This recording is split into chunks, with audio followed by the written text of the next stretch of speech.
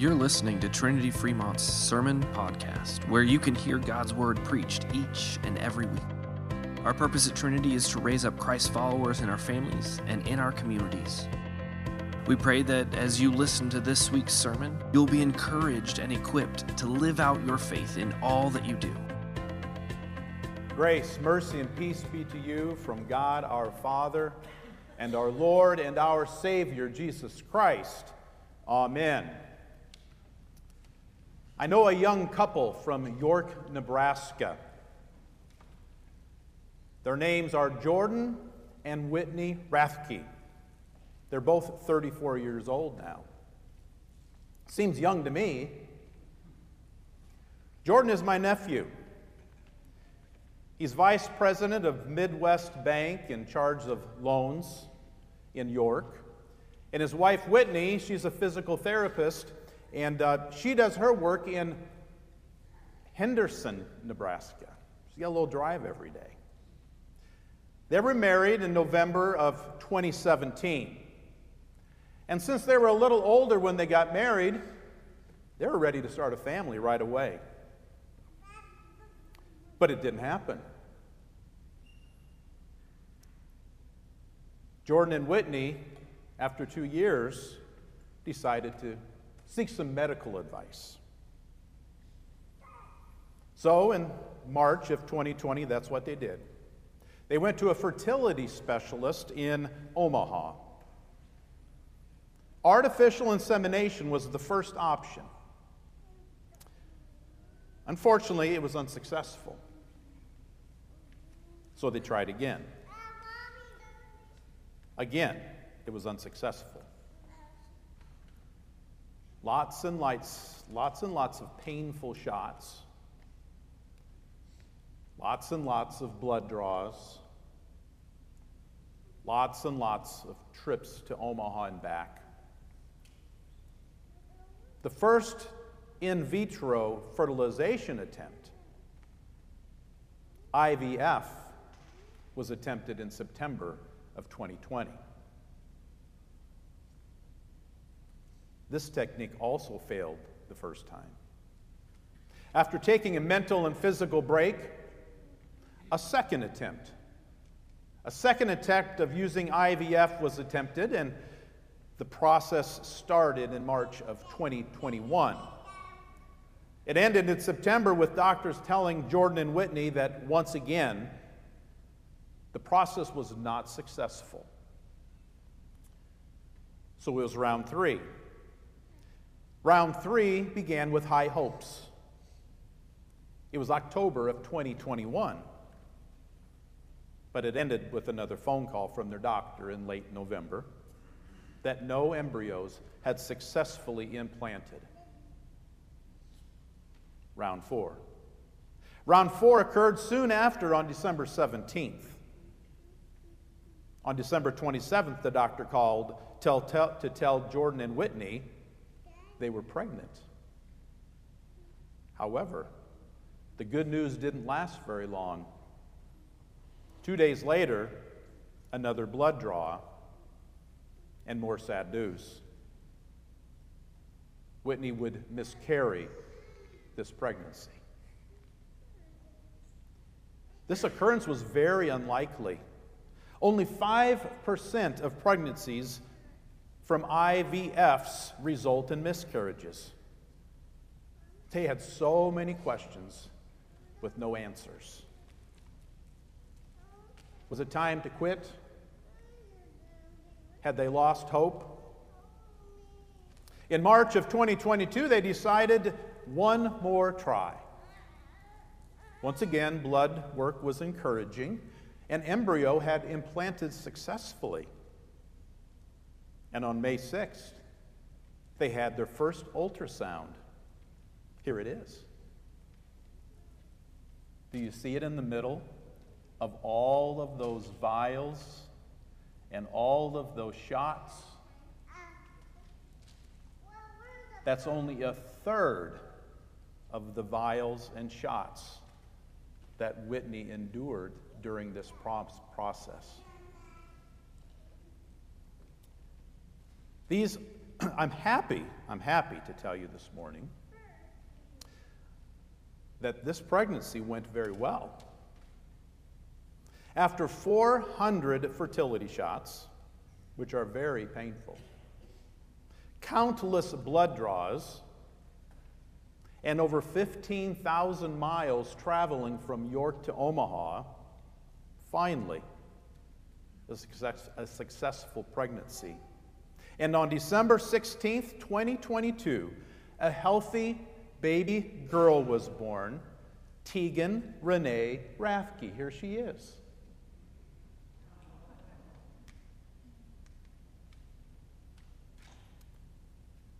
She just recently turned 1.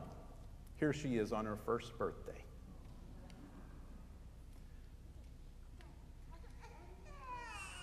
I'm trying to gather myself a little bit here.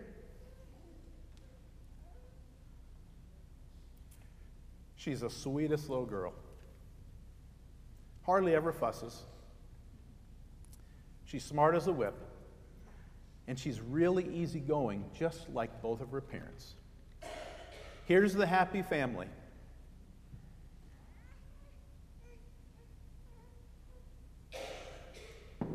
Pure joy, right?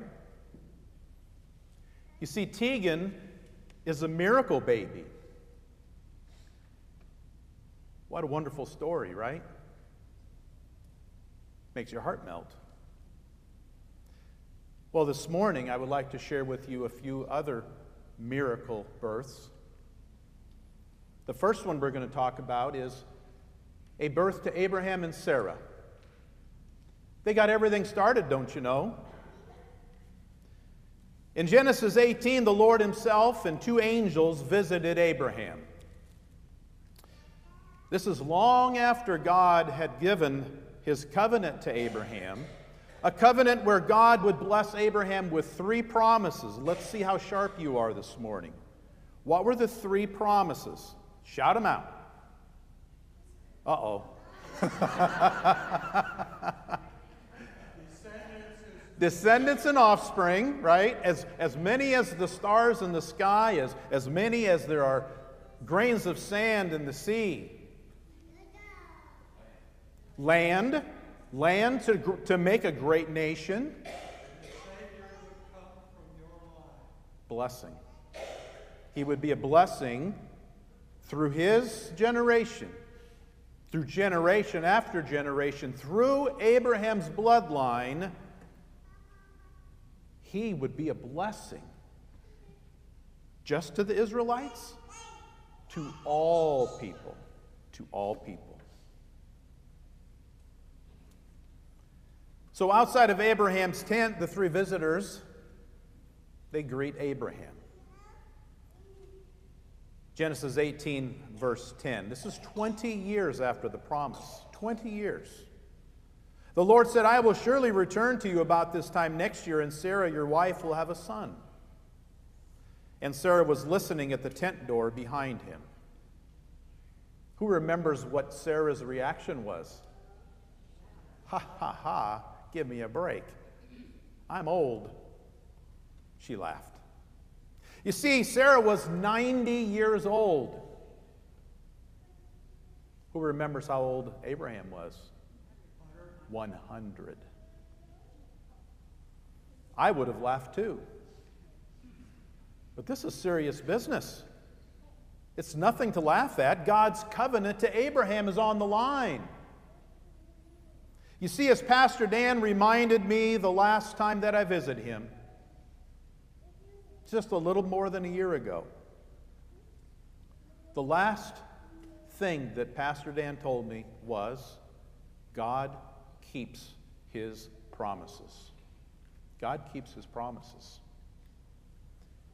And keep his promise he did to Abraham. A year later, Sarah wasn't laughing anymore. She was having a baby boy. And what was his name? Isaac. Isaac. You see, Isaac was a miracle baby. God keeps his promises.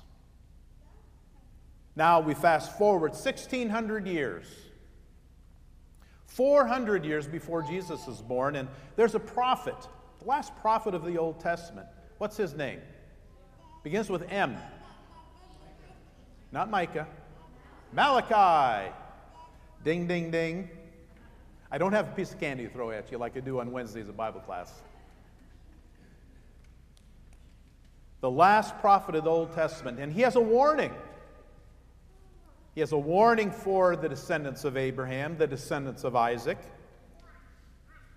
He warns them if they don't become more faithful, quit their sinning, get rid of their idols, he'll just leave them and be quiet. They'll be on their own. Well, God finally has had enough. They don't listen. God has held up his end of the covenant of his promise with Abraham, and then his promise with Moses, and then his promise with David. But to no avail. They continue to sin willfully. Sin is totally out of control. And they continue to worship false idols. And God has had enough. No more communications. God goes silent. Crickets for 400 years. Crickets. But you see, God still has a promise to keep, don't you know? So how is this all going to work out? Once again, a miracle birth is needed to keep the promise of salvation going forward. Zechariah. Zechariah was a priest, and he's from the line of Aaron. And he had a wife, and her name was Elizabeth. And Zechariah and Elizabeth were righteous before the Lord. There was only one thing they were missing. No kids. No son to keep their lineage going. But they were also very old. Way beyond childbearing years. One day, faithful Zechariah is chosen to burn incense in the new temple that was established. And while in the temple, by the altar of incense, he gets a visitor. Just like Abraham, he got a visitor. It was the angel Gabriel. What was Zechariah's reaction? Who remembers? He was afraid. Wouldn't you be afraid? If out of the blue an angel of the Lord is standing in your presence? Zechariah was afraid. Listen to the part of what the angel tells Zechariah. Luke 1:13. But the angel said to him, "Do not be afraid, Zechariah, for your prayers have been heard, and your wife Elizabeth will bear a son, and you shall call his name John." Here we go again, right? This is going to take another miracle. Zechariah isn't so sure about all of this. He understands how old they are. Here is his reaction in verse 18, followed up by the angel Gabriel's response. And Zechariah said to the angel, "How shall I know this? For I am an old man, and my wife is also advanced in years." And the angel Gabriel answered him, "I am Gabriel. I stand in the presence of God, and I was sent to speak to you and to bring you this good news. And behold, you will be silent and unable to speak until the day that these things take place, because you did not believe my words, which were fulfilled in their time." Well, well, well. Zechariah questions the power and might of God himself. And he ended up not being able to speak until this little baby that was promised to him was born, John. who would grow up to be the first prophet in 400 years. Gabriel basically tells him, okay, buddy, old pal, until your son is born, you can just be quiet. No more speaking for you, and to have fun with that. But as we know, Elizabeth does conceive. And she does have a son in spite of her husband's unbelief. And his name was John.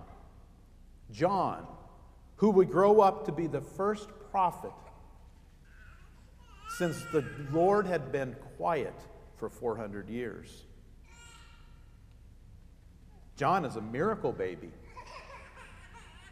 God keeps his promises. Well, anyone want to guess what miracle birth we're going to talk about next?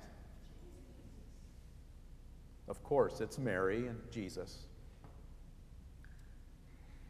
And what a visit it was from Gabriel to Mary.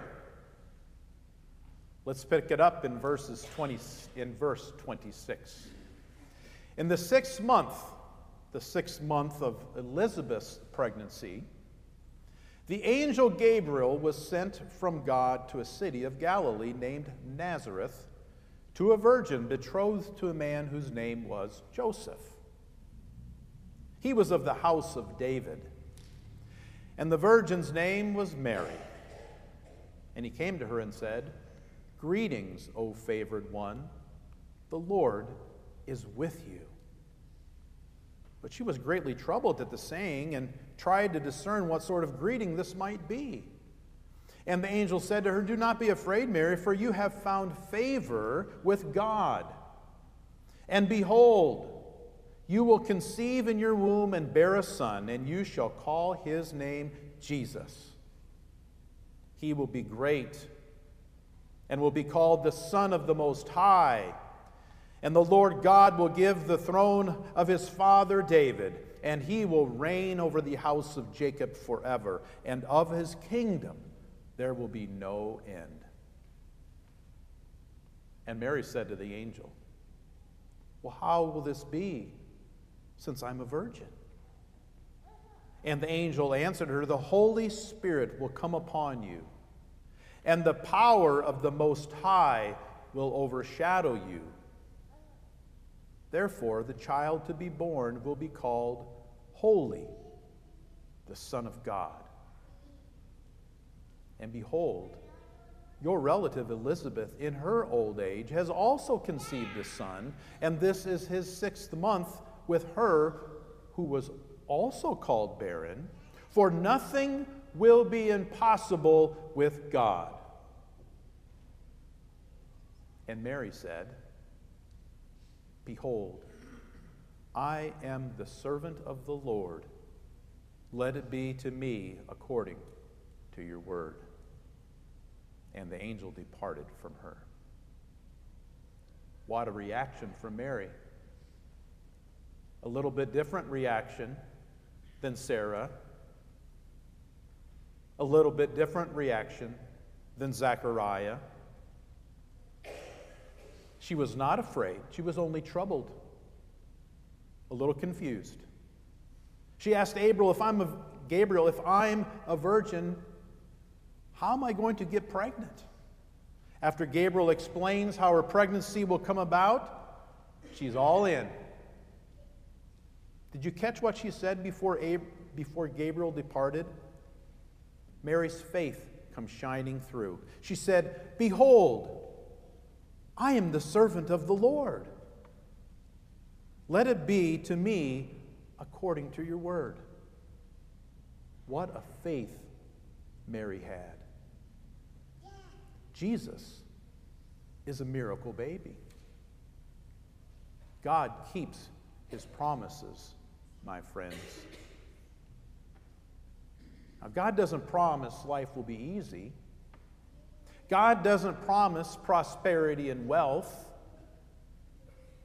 God doesn't promise health. He doesn't promise anything of this world. But he does promise.